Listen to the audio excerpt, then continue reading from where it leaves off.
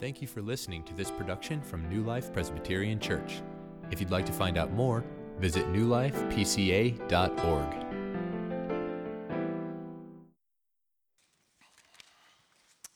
The rest of you, please open your Bibles to the book of Micah in the Old Testament, the book of Micah.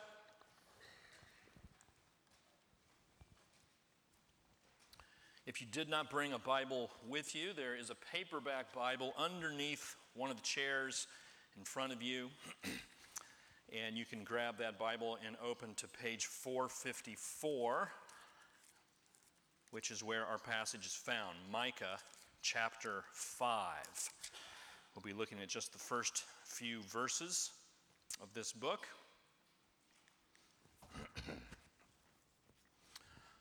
The president of the Michigan Savings Bank, not sure the person's name, but this person said, it's recorded as having said, the horse is here to stay, but the automobile is only a novelty, a fad, back in 1903. Daryl Zanuck, movie producer for 20th Century Fox, recorded as saying this: television won't last because people will soon get tired of staring at a plywood box every night. 1945.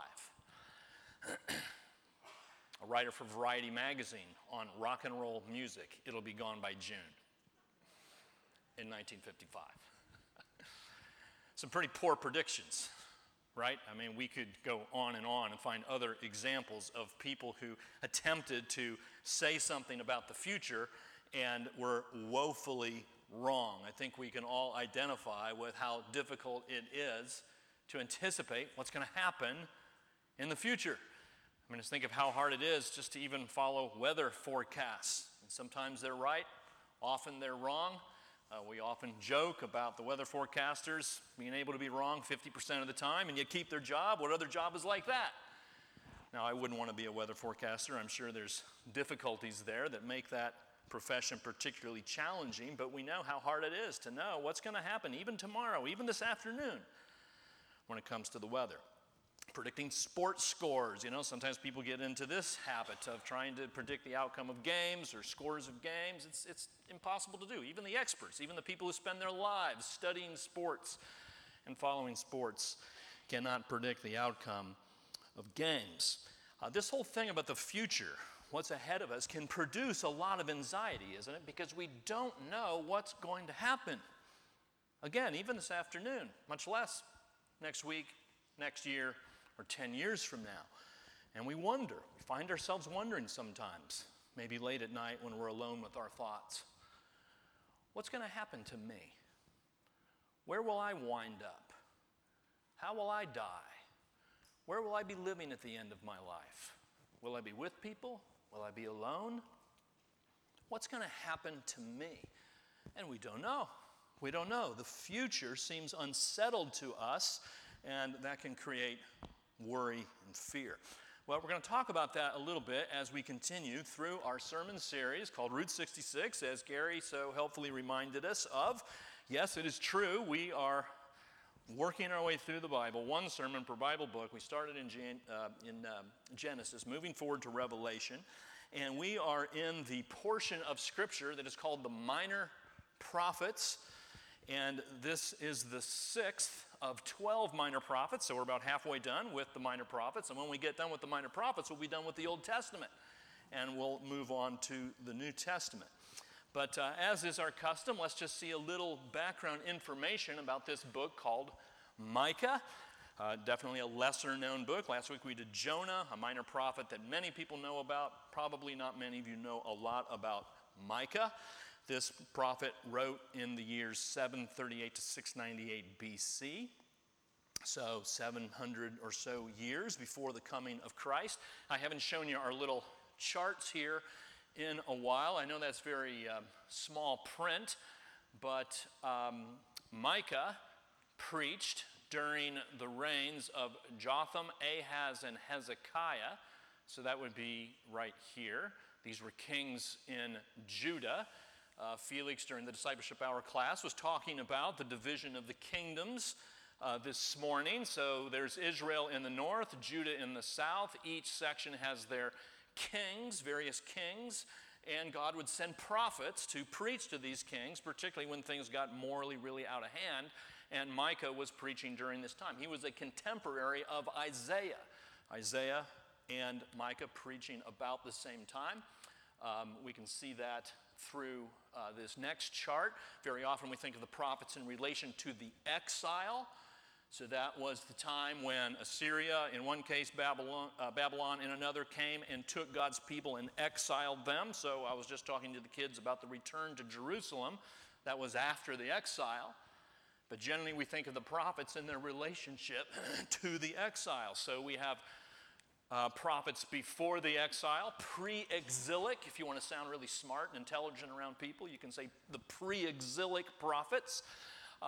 Prophets who preached during the exile, and those who preached after the exile, post-exilic prophets. And you'll see Micah right here next to Isaiah preaching before the exile.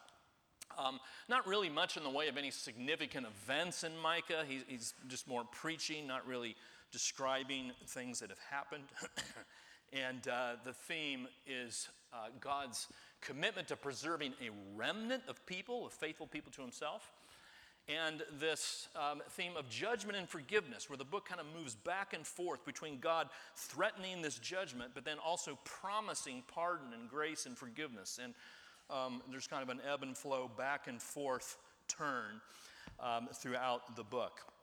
Today we're going to be looking at Micah chapter 5. And so a few things have happened here in the preceding chapters, and that is that God has been telling the people of God how much they have been in sin in various ways, in ways that would just be shocking. That is, idolatry was taking place, prostitution was taking place. There was various instances of oppression and injustice, and in particular, Micah is concerned with the leaders of God's people who had fallen into various forms of sin. They were accepting bribes. These leaders responsible for teaching God's word were teaching divination, which is like an occultic practice, and they were doing it for money, taking money to teach occultic practices to God's people. That's what was going on. And their practices summed up in chapter 3, verse 2. They hate good and love evil, the leaders of God's people. So it's a bad time among God's people. And Micah comes in, and starting here in chapter 5, he gives some hope. There's a glimmer of hope, because something's going to happen one day that's going to change this negative state of affairs.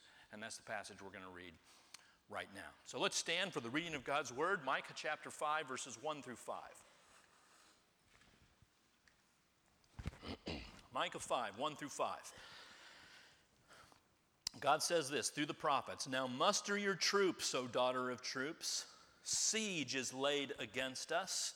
With a rod they strike the judge of Israel on the cheek. But you, O Bethlehem Ephrathah, who are too little to be among the clans of Judah, from you shall come forth for me one who is to be ruler in Israel, whose origin is from of old, from ancient days. Therefore he shall give them up until the time when she who is in labor has given birth.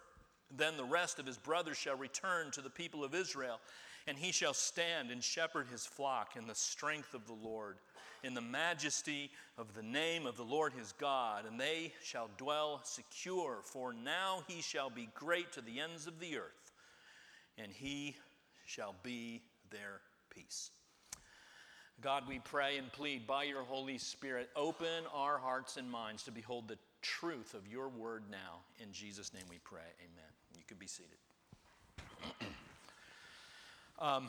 Last week we covered pretty much the entire book of Jonah. Today we're going to do it a little different. We're really just going to focus on a couple of verses here, really just verses 1 and 2, because there is so much in these two verses for us to learn. But the first thing I want us to look at here is the prediction that Micah makes. There's a prediction here, isn't there, about the future. So here's how it starts. In verse 1, there's this charge to the people of God. Muster your troops, O daughter of troops. That is, get ready. Something is about to happen. That is, a siege is laid against us. That is, an enemy force is coming and they are going to invade. And this is something that God has been threatening through the prophets for a long time. There's these enemy nations who are going to come and bring judgment upon my people, God says over and over again. And so here we have it in verse 1. And then there is this phrase here where he says, with a rod they strike the judge of Israel on the cheek. So the word judge here is just referring to a ruler, to a leader of the people, as I mentioned just a moment ago, and saying that this enemy nation with a rod, they're going to strike the leader in the cheek. Now, that would be insulting in any culture, but in that culture in particular, that was a form of very serious humiliation, to strike anybody in the cheek.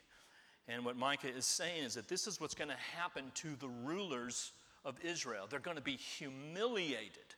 Not only is there going to be this invasion, but the leaders are going to be embarrassed.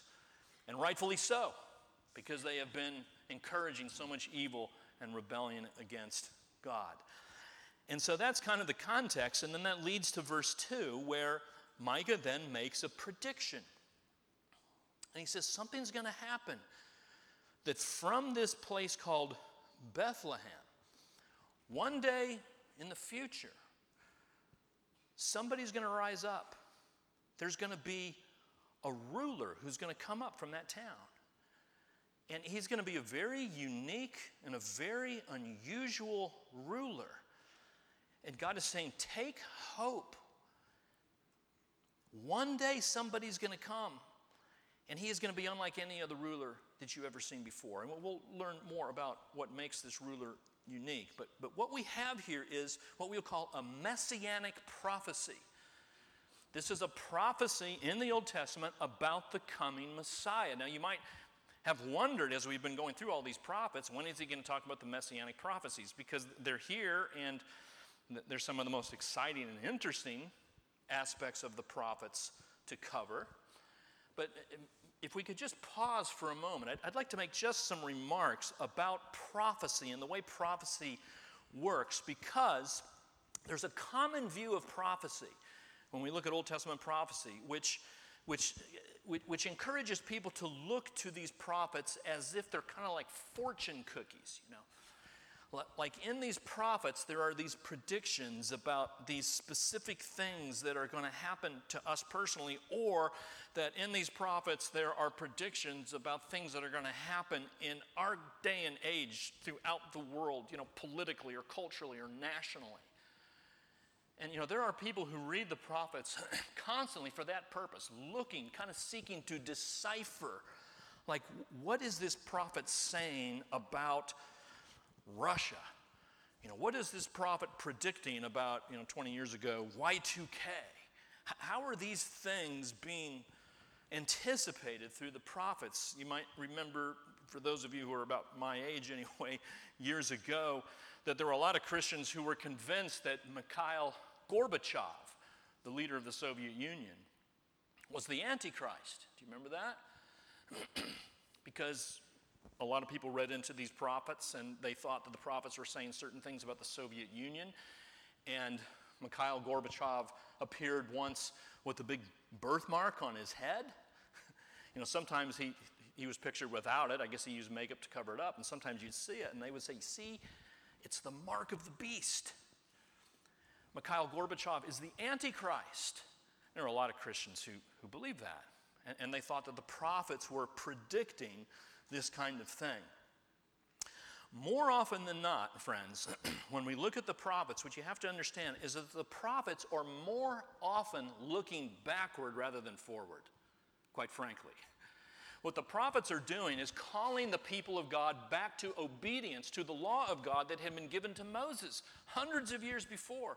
The problem was that God's people had neglected and dismissed what God had commanded them through the Torah.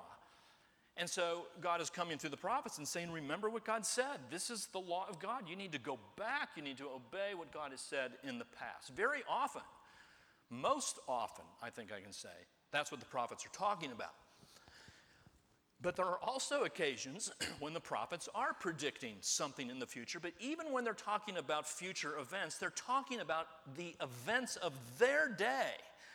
They're talking about what the Assyrians are going to do, and what the Babylonians are going to do, and what the Persians are going to do. Those were the nations that would be equivalent today to the United States and China and Russia, the major world players on the stage today.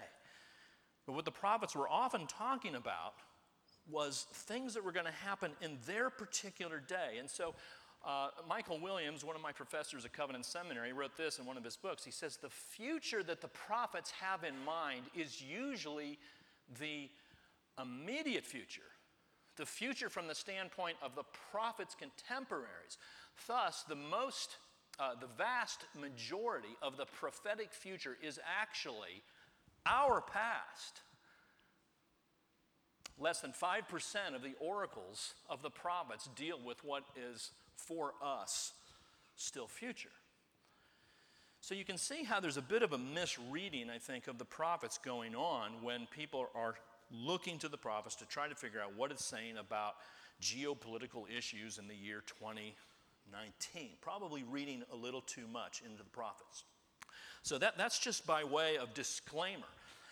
And then at the same time, we do have from time to time these messianic prophecies, these statements that we find like this that are saying something about what is going to happen in the distant future, distant to the prophets, but in many cases still past for us. But beyond their contemporary situation, something distant into the future. And that's what we're seeing here in Micah chapter 5. And in fact, we see it in many places throughout the Old Testament, mostly in the prophets. And these prophecies have to do with certain details that are going to be true about the coming Messiah. They're saying the Messiah is going to have certain characteristics. And when he comes, and of course the prophets had no idea exactly when he would come. They didn't know if it would be next week or if it would be 100 years from now or 10,000 years. They didn't know. It turns out in this case, in Micah, about 700 years later, this would be fulfilled. But as we look throughout the scriptures, we see a number of prophecies. For instance, Isaiah 7, the prophet says that this Messiah will be born of a virgin. It's a very distinctive thing, right? I mean, who would have guessed that? A very specific detail. Isaiah 53 says that this Messiah is going to be one who is a suffering servant. He would be a king, and so in Israel's mind, they are expecting a triumphant ruler, and Isaiah is saying, yeah, but, he will be that, but he's also going to be a suffering servant, a king, but a servant, and one who suffers. That defies a lot of people's expectations at the time about what the Messiah would be like. Daniel chapter 7 talks about the Messiah who will be called the Son of Man. Psalm 22, not a prophet, I understand, but in Psalm 22, there is a prophecy about how the Messiah will die by crucifixion, which is very interesting because crucifixion wasn't practiced at the time that Psalm 22 was written. But hundreds of years later, it would be the common tool used by the Romans to kill criminals, and that's prophesied about the Messiah. Zechariah 9, another prophet, says that this Messiah, there will be a time when he's going to enter Jerusalem on a donkey. I mean, talk about, just an odd, specific detail that you just really wouldn't dream up. And yet the prophet said this is the way it's going to be. And now in Micah 5, what we have here is a prophecy about the birthplace of the Messiah. 700-800 years prior to the coming of the Messiah, what Micah says is that this Messiah is going to be born in a particular place. And we find that this is exactly what happens. And you know the story. This is like Christmas in August here. You know the story from Matthew chapter 2. There was Herod, the great king, who had heard that the Messiah, the Christ, was born. And so he began asking questions about who is this person. And it says, when Herod had called together all the people's chief priests, he called all the Jewish leaders together and the teachers of the law, and he asked them, where was the Messiah to be born? See, Herod is thinking, this Jesus person, I wonder if it's Messiah. These Jews probably know because I bet there's a prophecy about his birthplace. So what do the prophets say about where he's supposed to be born? And the Jews answer, and they say, in Bethlehem in Judea, they replied, for this is what the prophet Micah, I inserted that just so you know, this is what the prophet Micah has written, and then from there, he quotes the passage I just read to you. Micah chapter 5, verses 1 through 2.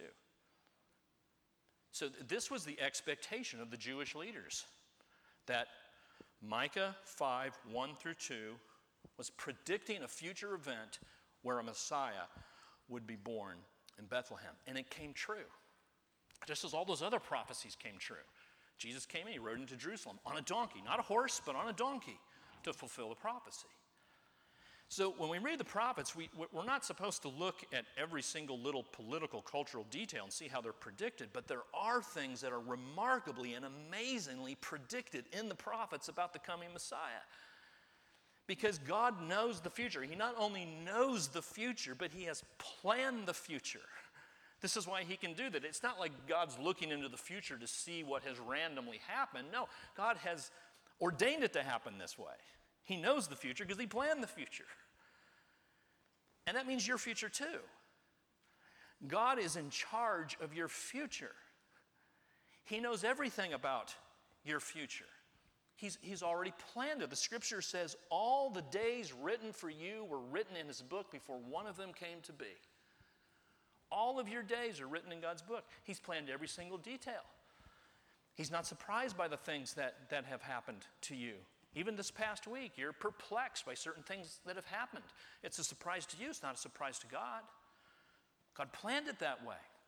He's sovereign. He's in charge. He's written the future. He declares the end from the beginning.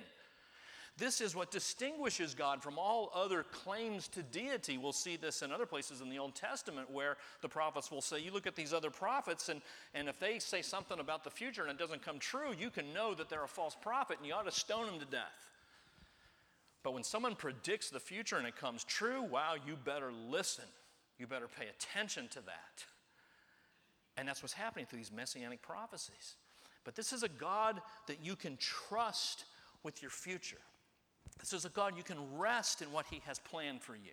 He hasn't told you what it's going to be, I know, and that does bring some uncertainty, but what brings comfort, or what should bring comfort to you, is knowing that your future is not some random accident.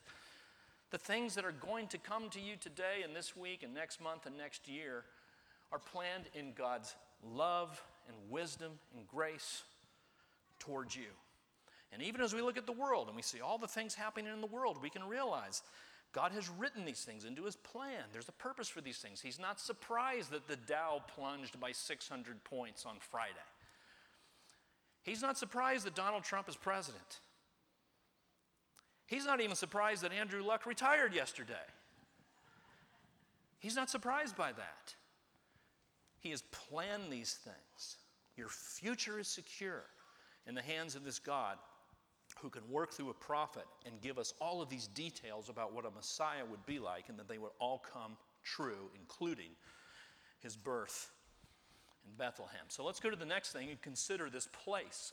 What is this place like, Bethlehem? Bethlehem.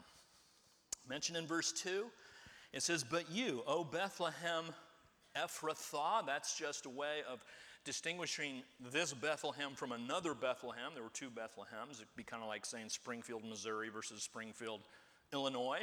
Both Springfield, but different places. And that's what this prophecy is about. Bethlehem as a city still stands. Here's a picture of modern day Bethlehem. The Church of the Nativity is built there in Bethlehem in about the 6th century. It attracts a lot of visitors. And so maybe some of you have been to Bethlehem, have visited that place. There are two things to note about the city or the town of Bethlehem in this prophecy. And the first one is this, that Bethlehem was a small place. Small place, very clear, right? It says in verse 2, O Bethlehem Ephrathah, who are too little to be among the clans of Judah. You know, during Christmas we sing the song, O little town of Bethlehem. That's not just a cute way of talking about Bethlehem. It's a literal description. Bethlehem was little. It was small, and the phrase here says that too small to be among the clans of Judah. That's a reference to Joshua chapter 15, where we see the description of God's people as they're moving into the promised land. And you have 12 tribes of Israel, and there were allotments given to each tribe, a number of cities that were given to each tribe of Israel. In Joshua 15, it's the list of cities given to Judah. And it's a huge list. I mean, just turn to your Bible sometime to Joshua 15. I mean, it's one of the most boring passages in the Bible, quite frankly, because it's just a big list of cities. All of these cities listed, except for Bethlehem. Bethlehem's not listed. It's too little to be listed. That's what Micah is saying here. It's too small. You know, sometimes we use this phrase of, being on the map. You know, if you look at a map and maybe you look for your hometown, if it was a small town, it might not be on the map. If a town is not written on a map, the idea there is that it wasn't significant enough to be on the map. But if something great happens in your city, you say, that put us on the map. In other words, that thing happened, it gave significance to our city. It doesn't mean just literally you're on the map. It means we're something now. We're a town that people want to pay attention to. We're a town that people might want to visit. We're a town that people might want to write about because this thing happened. Bethlehem was not on the map. There was nothing to draw anybody to it. And it's remarkable to see what Micah is predicting here. And this is the place where the Messiah is going to come from. Not New York City, not Hollywood, not Washington, D.C., not Beijing, not London, not Paris, not Rome, not Jerusalem. I mean, that's what you'd expect, right? The Messiah is going to come from Jerusalem. Nope. Messiah is coming from little, tiny, sad little Bethlehem. That leads us to the second thing about Bethlehem, is that it wasn't just a small place, it was a sad place. Bethlehem was a sad place. Here's why. Going back into the Old Testament, in the book of Judges, the book of Judges is about a time when there was no king in Israel. Everybody did what was right in their own eyes. Judges is one of the most creepy books in the Bible because of all the various sins that happen. And the book ends with this story of a woman who is raped and killed, gang raped actually, and killed. And a religious leader cuts up her body into pieces. Do you remember the story? Sends it all over the nation. And the people say, nothing like this has ever happened. I mean, this is unprecedented, this act of horror, this atrocity that's happened. Well, that woman was from Bethlehem. And so Bethlehem had attached to it then this reputation as a place of tragedy, as a place of sadness. Very similar to maybe how we think of Columbine.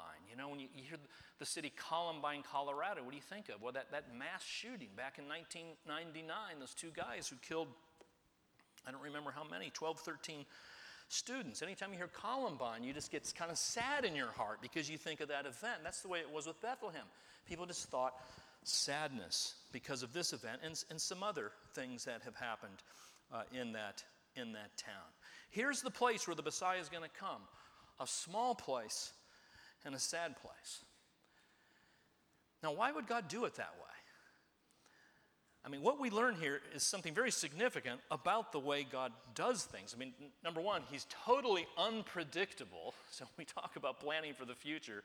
Very hard to know what God is going to do, right? He does things in ways that defy our expectations. This is how God works, not according to our plan, not according to our desires and our expectations, not in a way which meets our desires. What God normally does all throughout Scripture is he works through weak, sad, tragic, broken down people and events. And he works great things through them. That's what he does. Remember, where did God begin to build Israel? From Abraham, a pagan. He wasn't some good religious God follower. He was a pagan.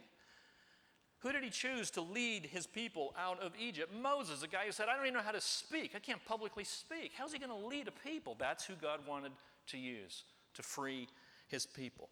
David, They need someone to fight the giant. Goliath, David, they don't even think of David. He's the youngest of the brothers. He's the least likely to be able to succeed at this. And God says, that's my man. That's who I want to use. How about Paul? Who's God going to use to take the gospel to the Gentiles? A guy who is a persecutor of the church.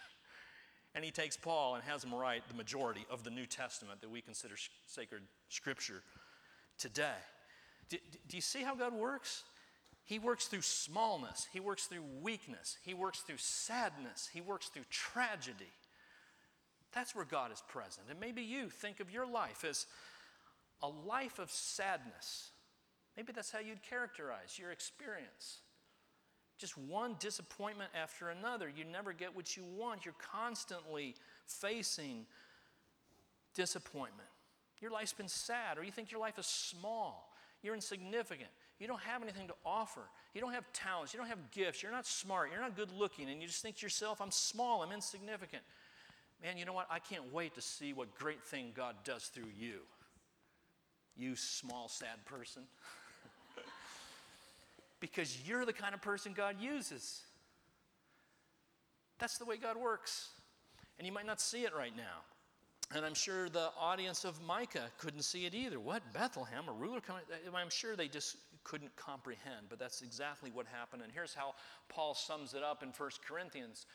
Brothers and sisters, think of what you were when you were called. Not many of you were wise by human standards. Not many were influential. Not many were of noble birth. You know, you didn't have anything by worldly standards that would commend you to the work of God, but God chose the foolish things of the world to shame the wise. He chose the weak things of the world to shame the strong. And he chose the lowly things of the world and the despised things and the things that are not to nullify the things that are, so that no one may boast before him. That he might get all the glory in the work that he does through weak people like us.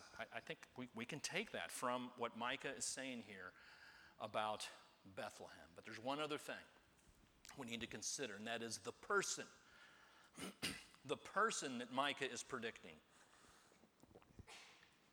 Who is this person and what is he like? What is special about this person? Verse 2, this person will be a ruler. We see that. He will be a ruler. He will be a king. And he's going to be a king that's unlike any other king. You know, Israel and Judah have had lots of kings. This is going to be a different kind of king. But he'll be a king born in Bethlehem. But in verse 2, we see some more detail about what makes this king unique. And you see it there at the end. It says, one who is to be the ruler in Israel, whose origin is from of old, from ancient days. From ancient days, you might remember Daniel chapter 7 talking about the coming Son of Man as the Ancient of Days. That's a common way of referring to the coming Messiah. But what this is saying is that he has an origin that goes way deep back into the past. In fact, I think what this is saying is he has an origin in where there actually is no beginning at all to him. The King James Version describes this verse, or translates this verse, as one who is from everlasting. The New American Standard says one from days of eternity. So what this is saying is that there is going to be this ruler who is from Bethlehem. He's going to be born in a town on earth. He's going to be a man, but he's from eternity. That is, he's going to be God. There's going to be this Messiah who is going to be God and man at the same time. Now, who fits that description? Other than the Lord Jesus Christ, the God-man. The beginning of the book of John, it says the Word was with God. The Word was God. The Word was God, but the Word became flesh. That means this God, creator of the universe, took on flesh. He took a human nature to himself when he was born in Bethlehem. He became a man but remained God and lived on this earth as the God-man. That's Jesus. And the reason that he took that human nature to himself, One reason is so that he could eventually lay it down in death on the cross to pay the penalty for sins. And after his death on the cross, the Father would raise him up in glorious resurrection so that we can now call him Lord of Lords and King of Kings, or ruler of rulers, we might say. This is a ruler unlike any other ruler. This is the king over all kings. This is the king who reigns over all presidents and dictators and leaders in the world. The King of Kings, declared so by his resurrection from the dead. And that can happen because he takes on this human nature and lays down his life. But there's one other thing here that we can see about this Savior, and it's this. The word Bethlehem actually means bread of life. And Jesus, in his ministry, the God-man, comes and says, I am the bread of life. The ruler born in Bethlehem would come and offer bread to you, would offer you sustenance and satisfaction in this life. I loved it that we sang that song, Satisfied, just a little while ago, because that captures so much of what we're all longing for. I think wherever you are, whatever worldview you hold, whatever you believe, I think you'll agree with me that you are not quite satisfied. You're not quite satisfied. That there's a meaning that you're going after that you can't quite get. There's a sense of emptiness. There's a sense of meaninglessness in this life. There's a sense of futility. You think there's something more. You're not sure what it is, but there's an instinct deep down in you that says, it can't be just this. Life has got to be bigger than this. There's got to be something more important than just being happy and making money. There's a guy named Julian Barnes, atheist, who says, I don't believe in God, but I miss him. It's like, yeah, I'm too smart to be, a believer in God, but I kind of wish there were a God. That's what he's saying. Because in him is this longing for a sense of transcendence that we all hope for, that we all want. We want to know that we're here for a purpose. We want to know that our souls can be satisfied. C.S. Lewis said this, if we find ourselves with a desire that nothing in this world can satisfy, the most probable explanation is that we were made for another world. And that's true. And what Jesus is saying and what Micah is saying about this person born in Bethlehem, which means bread of life, this Jesus who comes and says, I am the bread of life. He says, come and believe in me and trust in me, and your soul will be satisfied, and you'll never hunger, and you'll never thirst. It doesn't mean everything's going to be right in your life. It doesn't mean you're not going to have doubts. It doesn't mean you're not going to feel empty from time to time, but you come to Jesus and you're going to see there is purpose. My guilt can be dealt with. My shame can be removed. I can know where I'm going in the future. I can know what my future is. Resurrection from the dead, life eternal with our Creator and with our brothers and sisters in Christ. Come to Jesus. Come to Him as the bread of life. Give yourself to Him and find that in Him you can be satisfied. And you can know that that is something certain about your future. God, we thank you for your word. We thank you for the prophets. We thank you for the truth that you tell us. And Lord, I do pray that you would cause us, God, to turn our hearts away from all false idols and find in you the satisfaction that you offer as our Creator and our Redeemer, as the Lord of Lords, and as the King of Kings. In Jesus' name we pray.